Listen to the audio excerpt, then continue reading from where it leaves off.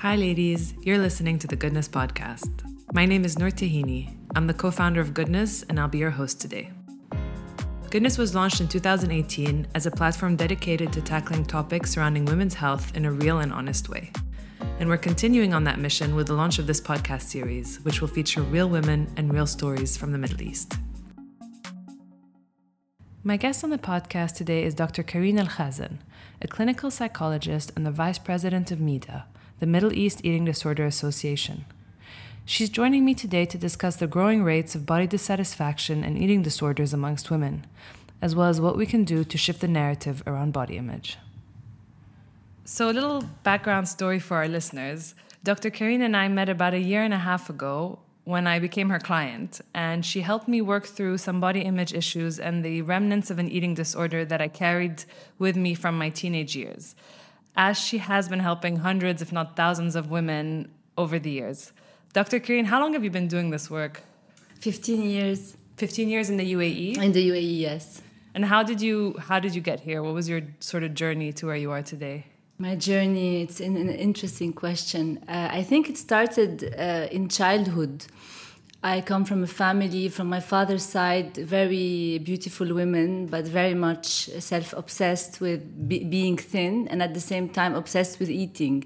So I grew up listening to them eating and feeling guilty for the food that they were eating and then starting all kinds of diets. And from my mother's side, European women, very beautiful as well, but much more in control, where food is not really a necessity, you know. Why should we have lunch where we had breakfast? These types of comments. So it is clear that I grew up with some body anxieties, you know, stemming from those two women figures I had in my life. And naturally, when I studied psychology, my interest went to eating disorders. And when I graduated in Paris, I had taken a year of eating disorder specialty. And I came to the UAE and I started working, but I was not doing well with my patients. So basically, I felt that there was more I could offer them. What I had been taught was not enough. So I went on a journey of trainings, and I've been training for the last 15 years in very specific eating disorder therapy. And at the same time, I have been contacted by the founder of MEEDA, the Middle East Eating Disorder Association, who contacted me 10 years ago and asking me to help him grow MEEDA. And this is how, you know, the second part of my work started in terms of prevention, raising awareness, and trying to make a difference in this region in terms of eating disorders and obesity as well. So in the past 15 years that you've been in this line of work in Dubai, have you noticed a change in how many women are coming to you with eating disorders, with body dissatisfaction? Would you say that body dissatisfaction is generally on the rise? Yes, it doesn't concern women, but also what strikes me is the number of men that have come for treatment. When I started, I had maybe one random patient, you know, who used to have who had an eating disorder. Today, I have 25% of my eating disorder and obese patients are men. So this is the first thing that has evolved. So I'm glad, because I don't think it means there are more eating disorders. I think there is maybe slightly less stigma and shame and more awareness around men seeking help for women's disorders. So that's on the positive hand. Unfortunately, I think our culture is very much prone to nurturing body dissatisfaction and eating disorders, because there's a huge pressure on the Middle Eastern woman to be very beautiful, very thin, and very perfect in all areas of her life. So for example, if you look at European women, working mothers, you know, that go to work and have children, it's okay if they're not really taking care of themselves, because it's understandable that these women don't have time, have limited help. So if they're not perfect all the time, it's fine, you know.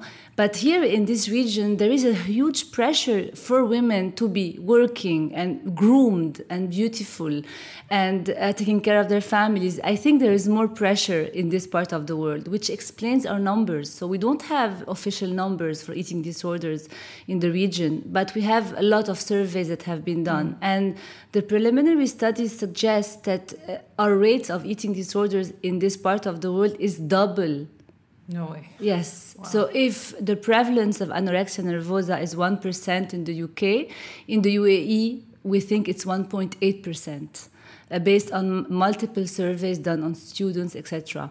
I think there is something about the Middle East and this pressure. If you're not thin, beautiful, you won't get married. If you're not married, you can't be happy. If you can't have, you won't be able to have children, create a family. There are clear pressures that maybe are starting to fade away in the West, which is not the case for us. Yeah. What do you think are the main contributors to body dissatisfaction? So body dissatisfaction is something quite prevalent in the population. It doesn't drive eating disorders because it's not severe enough to impact your eating in the long term and cause the kind of impairment that will be caused by having an eating disorder. Usually people who have eating disorders have what we call the over-evaluation of body shape and weight, which means the whole of their self-esteem is based on the way their body looks and the number on the scale. Body dissatisfaction is just not being very happy with your body and trying a bit to change it, but you will not go to extraordinary lengths to change it. You will not do the crazy things that people with eating disorders might do. Your question is a very important question. And again, as a psychologist and as a mother, I don't want to always blame parents. But clearly, it's something that is built or develops very early on in life. So basically, your parents' relationship with their own bodies, the comments they will do on your body, the comments they will do on other people's body, automatically it's putting an emphasis and it's saying that thinness and being thin is something valued and good and it should be a pursuit. And if you're not that, then you're not good enough and you should do whatever you can to go there. And this is where we usually, specifically during puberty, the body changes. So young adolescents will, try to go on diets, and this is where usually eating disorders start. What percentage of your eating disorder patients are younger women? Are they like teenagers or schoolgirls? The majority of my patients. Okay. I think very much in line with the statistics. 90% of eating disorder sufferers are young girls between the age of 12 to 25. And I completely go into that category. I mean, most of my patients are teenagers. And it's good. I'm glad when someone young comes because this is where we can do the biggest change because the disorder has just started. It's not ingrained yet. It has not become part of the identity of the person. So this is where our therapeutic approaches work best. It is more difficult to treat a woman who has had anorexia nervosa for the past 40 years. I'm not saying it's impossible. And I have a lot of success stories with older women. So really my message is recovery is possible at any age and any stage. But clearly the younger the patient comes to treatment, the better the outcome. And this is very well documented in the literature. And what will cause someone to develop an eating disorder? You're saying not everyone who has body dissatisfaction will end up with an eating disorder. What is it that sort of tips you over the edge and into a mental health problem? It's a good question, and I can answer for anorexia nervosa because it's also very well documented that there are what we call personality traits that predispose for developing an eating disorder. For anorexia and for bulimia, for binge eating, it's a bit different, and I can tell you more about it. But for those two, because anorexia and bulimia are very similar, basically these young girls are usually what we call type A. So they are very high achievers, they have very high standards, they are the best at everything they do. They are perfectionists, slightly OCD, so obsessive. So when they put a task in their heads, it becomes, they don't shy away from it, and they're very determined. So when they start dieting, they become the perfect dieter, and they reset the bar always higher, like any perfectionist. Any perfectionist, when he gets to his goal, will reset the standard even higher. And that's why they're never satisfied.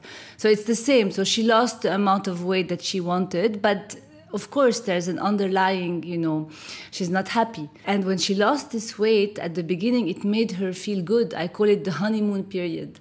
So it made her feel good. And she thinks if she loses more, she will feel even better. So she continues on this pursuit that is bound to fail, because every once in a while, she realizes that even with everything she has achieved in terms of weight loss, she still has a low self-esteem.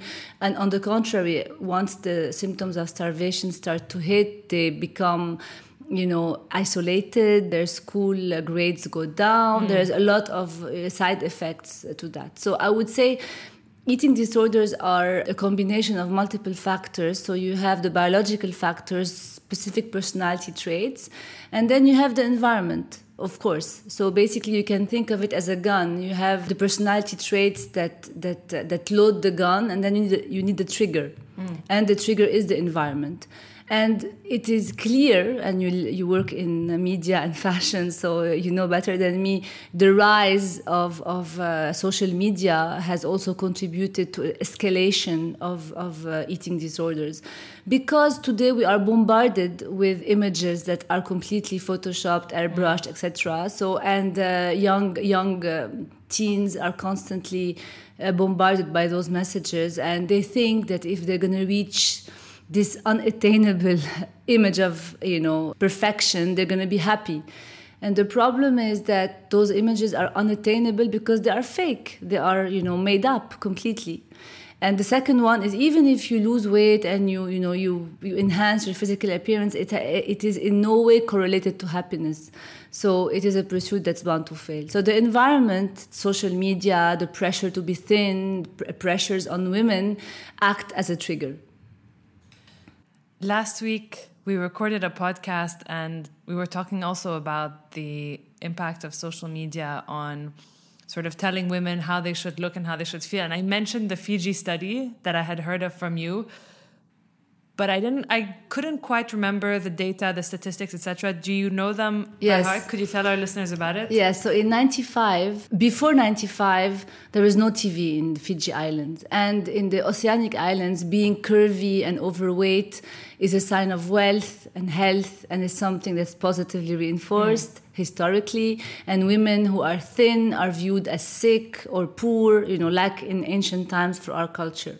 So in 95, they introduced the TV. And when they surveyed a group from Harvard Medical School, went there and surveyed young girls from a school, and they found that eating disorders behavior were ranging around 3% at the time. So very, very low.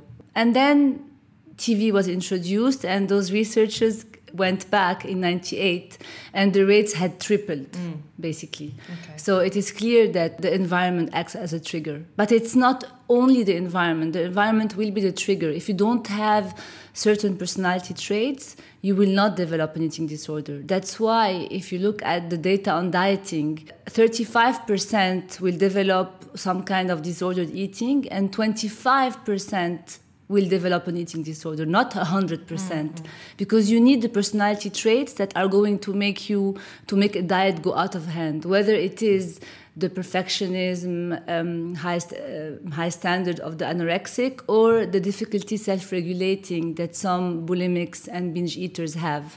And then they start using the food to self-regulate internally. So the diet will act as a trigger, and of course the diet is very much pushed by society, so that's why I talk about environmental factors, but not everyone will have this problem, thankfully. What is the role being played by the diet industry in all of this? It's huge, because it is the trigger, right? And just for you to have an idea, in 2019, the growth of the diet industry, their net profit was around $74 billion. So, sometimes when I look at those numbers, I feel very discouraged, and I'm thinking, what am I trying to do? What are we trying to do? Trying to fight this huge lobby and this huge industry. But diets are very detrimental. Even if you don't develop an eating disorder, it will definitely disrupt your natural relationship with food. It will create mental health problems. You have different diets throughout. So all have been debunked throughout the years. So for that, the Dukan diet, the guy was disbarred. But at the time, it was the holy grail, and everyone had discovered the solution. I tried it. And then now we have keto, and now we have IF. So these are the new trends. And I'm sure in 10 years, we'll see, the same type of data that will show that they are detrimental. I mean, don't get me wrong. We also, in my department, we also help people lose weight, because we do believe that certain people need to lose weight. People who have medical complications from their obesity, sleep apnea, people who have psychosocial impairment, who can't travel, who can't have encounters with people because of their weight. They are impaired, so we need to help them lose a bit. But really, data shows that if you lose between 5 to 10% of your body weight, all your medical complications will be reversed, and all your psychosocial impairment will be reversed. So we go for very flexible approaches in terms of weight loss. We target moderate weight loss, and there are no forbidden foods, and there is a very close monitoring, and we target emotional eating. So we do help people lose weight, but definitely we are against all those very restrictive diets, because data show that 95% of all dieters will regain the lost weight. And from those, 2/3 will regain more weight than they have lost. So with time, diets are known to make you gain weight. And in my opinion, and in a lot of people's opinion, it is contributing to the obesity epidemic as well, So that's why all those health messages in schools and forbidding foods for kids, etc. I'm not sure it's the solution.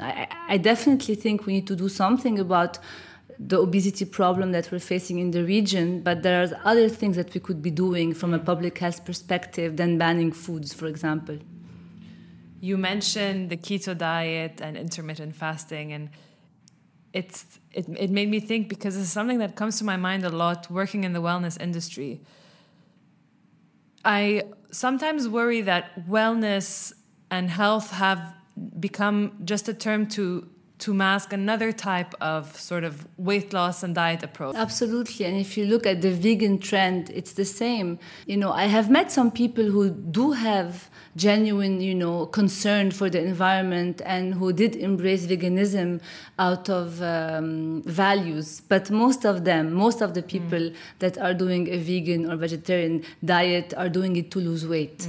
And the real vegans are going to gain weight, because they will have to eat a large amount of beans, pulses, nuts, fats, etc. to compensate for the lack of animal protein. And those will gain weight. So those who lose weight are basically being very restrictive and using it as a cover-up. We have a new term now. We talk about orthorexia, which is the first cousin of anorexia. So basically using, as you said, wellness and health to cover up disordered eating. And it's a problem because, parents do that in front of their kids, and their kids see them do it, and it's valued, and it's positively valued. And this is how, you give your eating disorder to your child, basically. So whatever you want to do, try to mimic normality in terms of food with your kids, for sure, because they will pick up everything. And maybe you are a grown person who is at peace with your body, and, you can do it without an undue cost. Maybe I'm gonna say maybe. I doubt it, but maybe. But definitely, as a teen, if you embark in such a journey of becoming vegan or vegetarian, or doing those crazy diets, you're setting yourself up for developing an eating disorder. You touched upon eating around your children and how restrictive eating as an adult, which may come across as the right thing to do because you're cleaning up your diet and you're eliminating processed food, etc., the fact that it can actually have a negative impact on your child. So I wanted to ask you, for instance, so you're a mother. Yes. Right? You have 3 children? I have 3 children. How do you, or what is the dialogue around food and body at home? So the best way to sum it up is there is no dialogue because we try not to talk at all about bodies, losing weight, gaining weight, or anyone's body, not just our bodies, but we don't comment on body weight and shape ever. So, for example, I was in Lebanon last summer and my uncle asked my daughter, what is your weight? And she looked at him, my 13-year-old daughter at the time, and she told him, I don't know. Yeah. because genuinely, she didn't know, because we don't talk. She doesn't know what is her weight. She takes it when she goes to her doctor for her regular checkups, but we don't talk about weight. We don't talk about bodies. We don't comment on bodies. And I offer to my children a balance between nutritious and fun, but without talking about it, without, putting too much anxiety on the natural act that should be eating. Now, my children are thin, the three of them, but if I had a child who were overweight, I would probably tweak the diet at home without the child noticing. For all of us to eat maybe less rich food, lower density food, so for that child. But because my children are naturally thin, we work on the balance. So basically nothing is forbidden, and they're allowed one treat a day, even though I don't like the word treat, but one dessert a day. So it can be whatever they want. But of course, we cook at home, and they're expected to eat the food cooked at home, which is healthy, nutritious, based on the Mediterranean diet, which is the best diet. And then on the weekend, we can order pizzas, we can order burgers, but it's not something that we do every day for sure, and several days a week. So we try to create this balance. And most importantly, we don't label food. And when we're eating, we don't say how guilty we feel because we're eating the burger, and how we need to go on a run after to burn it. And we do exercise, my husband and I, and the children see us exercise. And all the kids do activities. My son does football, my daughter plays tennis, the other one does ballet. But it's not to lose weight. First of all, it's less screen time for me. So when they're out of the house and doing some kind of physical activity, they're not on their screens. Plus, it's because it's fun and it's enjoyable. So I'm completely against gyms for kids, for teens. Yeah. It's completely, counterproductive and not recommended at all. But I am for physical activity that is presented in a fun and enjoyable way. So that's what we do. And I think, my children, my daughters, I have two teenage daughters, one who's turning 12 and one turning 14. They're very, very comfortable in their bodies, and they never talk about their bodies. They never comment on their bodies. So I'm very proud of that. That's awesome. Because your children can have dessert every day or can have a pizza when they want it, etc., did you notice that it lessens this sort of obsession? Of course, absolutely. And my kids will be the only kids at birthday parties who will go and have half a slice of chocolate cake, when all the kids will put cake and candy and eat all the forbidden food that their parents forbid them to have. This is why, because has been my journey. I know, I've studied it, and I know very well what psychological deprivation does. We say in Arabic, al-mamnu' marghoob. When you forbid something, you start desiring it. Yeah. So I'm almost at a phase where my kids view the fruit and the chocolate in a similar way. Not completely, I'm not going to lie, not 100%.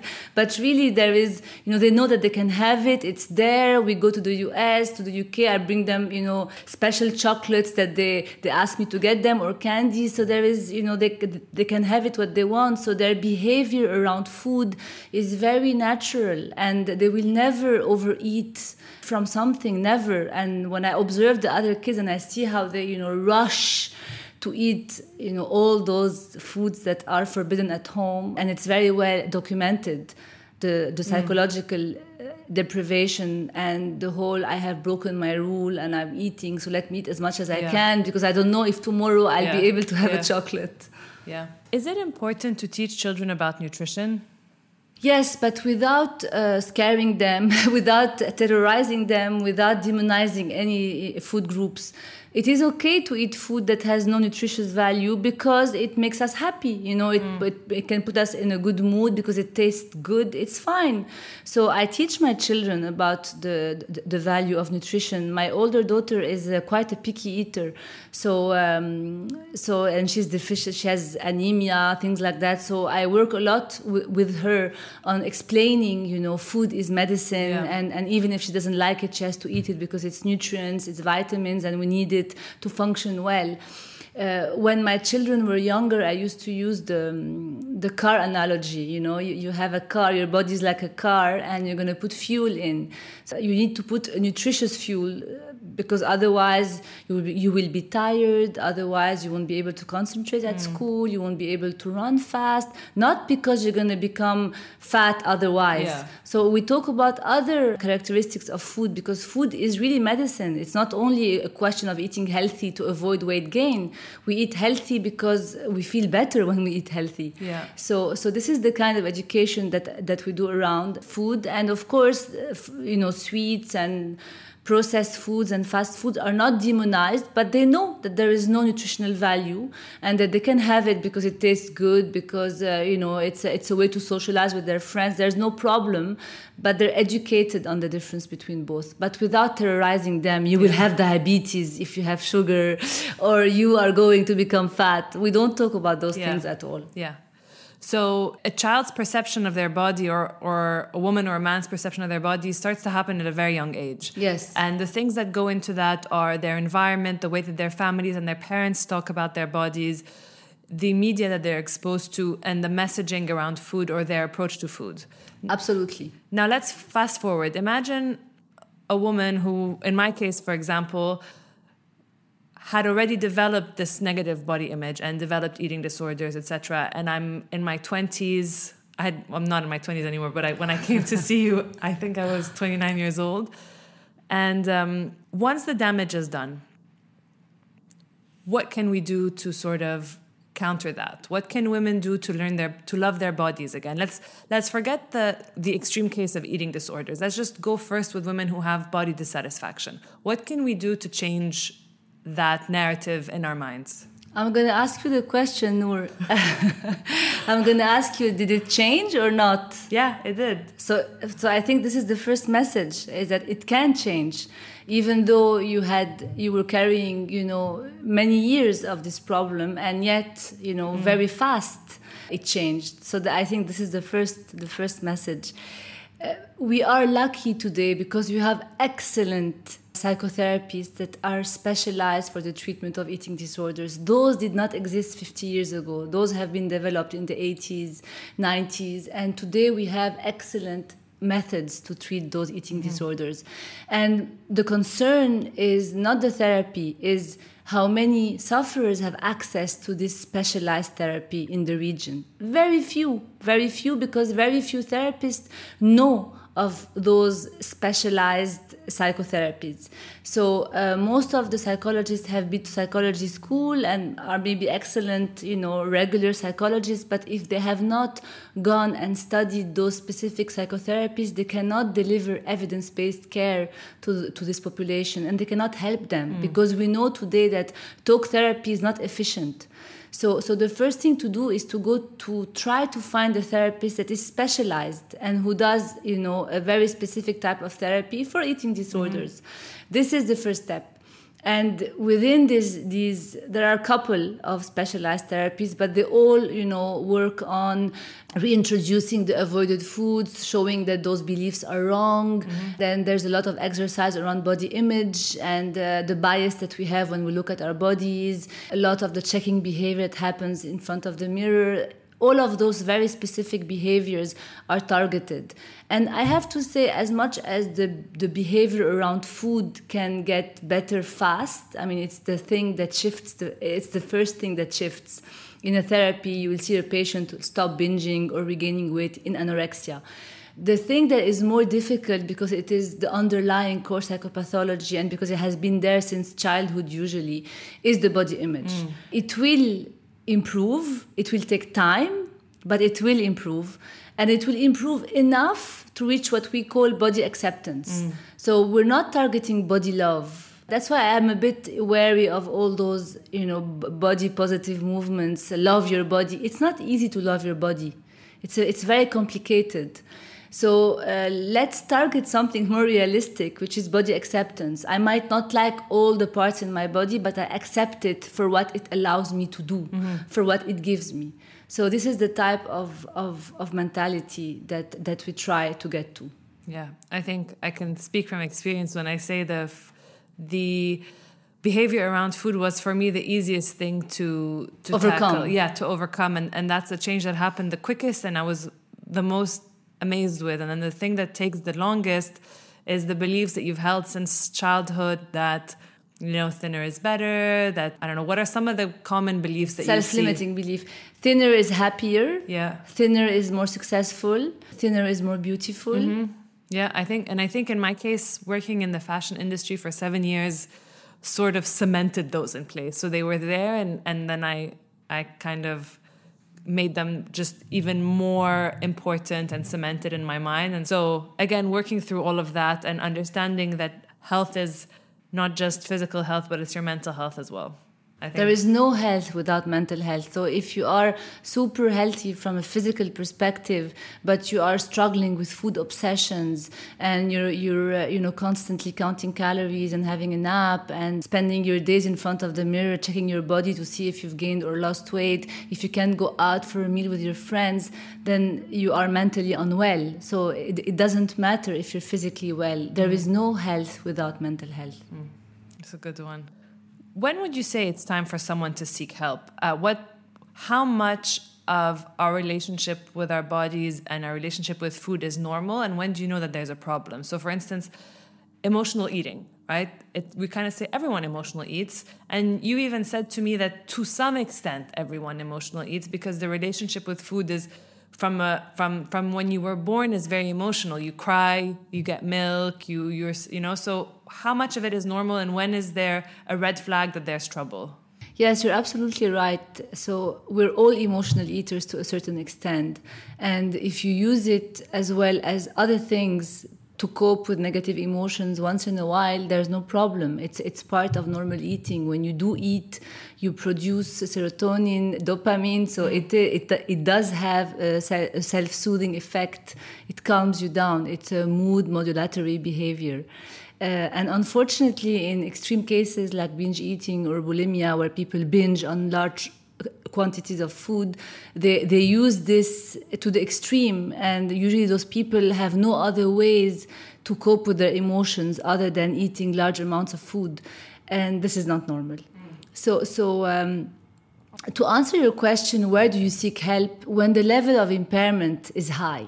This is really the red flag. When your physical health is impaired, when your mental health is impaired, when you're obsessed with this topic, when it's an obsession that interferes with other areas of life in your functioning at work or at school, or socializing where you're turning down dinners and a social life just because you're afraid to eat and you're afraid to gain weight. This is not normal.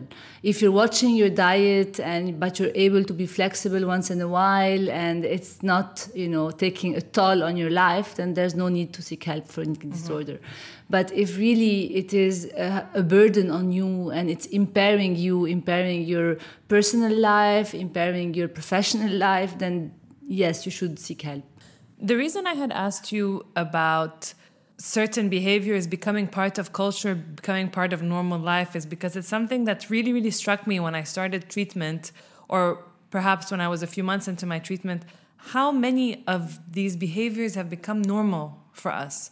So restriction during the week, to have a huge cheat day on the weekend. I think you call it binge eating. I think you call it like fuck it mentality, yes. right? So like when you break your rule and you go into the Last Supper mentality and you eat all the food that you have been forbidden from eating during the week, and in your head you're thinking about the week where you're not going to be able to eat those foods, so let me eat as much as I can. Now it's normal to indulge once in a while and to eat more. We don't eat every day the same way, and it's okay when you go to a nice restaurant or to a specific place that serves specific food to overeat from this food. But what is not normal is as you say, the fuck it mentality, where you're gonna go and eat as much as you can because tomorrow you're not gonna be able to eat. Unfortunately, a lot of eating disorder behaviors have become normalized and even, praised. So you don't eat gluten, that's amazing. You're not having sugar, that's amazing. It is praised and reinforced. So that's why a lot of disordered eating will be masked, and people will not go to treatment because they think that what they're doing is great. So this is a big problem we have, especially in teens. Even the parents, when a teen starts cutting out sugar or fast food, he is praised by his family. And it should not be the case, because it is not normal for a teen to cut all this food group. It is maybe normal to eat less of it. But when you start completely cutting out a food group, it's usually very much positively reinforced when it should be a warning sign. I think that there's still a lot of education that needs to happen around eating disorders, around the way that dieting behaviors can impact mental health in the long run. And maybe then these things will start to make sense. Yes, and we're not saying to feed your kids only processed and highly refined foods. Far from that. We're saying nothing should be forbidden, but as a parent, you control what you bring in your household. So if you don't want your kids to have chicken nuggets, you don't go to a place that serves chicken nugget and you tell your child you're not allowed to have chicken nuggets. You go to a place that doesn't serve chicken nuggets, that has a variety of healthier, lower calorie options, and your child will order like you. But you can't take a child to a place and expose him to food and tell him you're not allowed to have it, because self-restraint is very difficult for us adults. Children are even worse. It's not built yet. They don't have the capacity to self-regulate, so you must help them self-regulate without making a big deal out of it and without creating a problem. So if your child is not exposed to that type of food, there's no problem. But if he asks you for it, it should be given in moderation with the explanation that goes along with it, without terrorizing or demonizing anything, because next time when he's going to grow up, when he's going to be a teen, he'll go for sleepovers and the parents are going to get McDonald's or whatever, and he'll overeat from it, which is much worse than just having it once in a while in moderation. Okay, so just to wrap things up, I wanted to ask you about some resources that women can turn to if they want to learn more about body image issues, if they want to learn more about eating disorder issues. I know that MEEDA is a great sort of first point of reference. Yes, it's an online platform. So MEEDA is an NGO that has been created to raise awareness and to help prevent the rise of eating disorders in the region and to provide support for sufferers and their families. So there's a very nice website, www.meeda.me, where you can find many information on all the eating disorders, and you have a very nice library with lots of books for self-help. And if you're a carer, you can read certain books that can help you deal with someone you love who has an eating problem. And also we offer 15-minute free online support, so you can log in and ask for a 15-minute conversation with a specialist.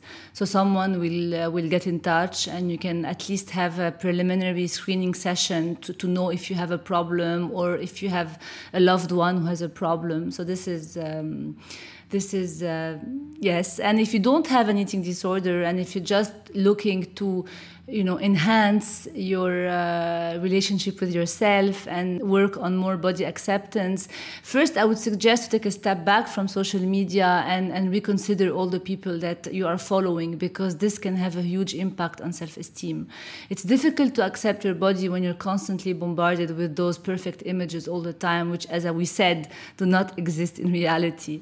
This is one. Two, I would invite you to think about the fat talk that you engage in when you talk about your body. If you are not going to respect your own body, who is going to respect your body? So I think also it's very important that things we say have an impact on the way we feel. So if you're constantly saying, I'm fat, I'm a fat cow, my jeans, I have to lose weight, these kinds of fat talks are definitely detrimental and not useful for body acceptance, and will nurture a negative self-esteem, give you feelings of anxiety, depression, etc. It's so common, I think, for women to say these kinds of things to each other. Like, even with some of my friends, the dialogue is like, oh my gosh, I ate so much, I'm so fat, I can't, I need to go and buy new jeans, I can't eat anymore. And it always reminds me of that scene in Mean Girls. I don't know if you've watched Mean Girls. No. You should. Okay. It's an interesting commentary on high school for girls. But there's a scene where all the girls stand in front of the mirror and take turns saying what they don't like about themselves. So one says, I haven't watched it in a while, but one talks about her thighs, one says she hates her pores, and they sit there and it's like an acceptable...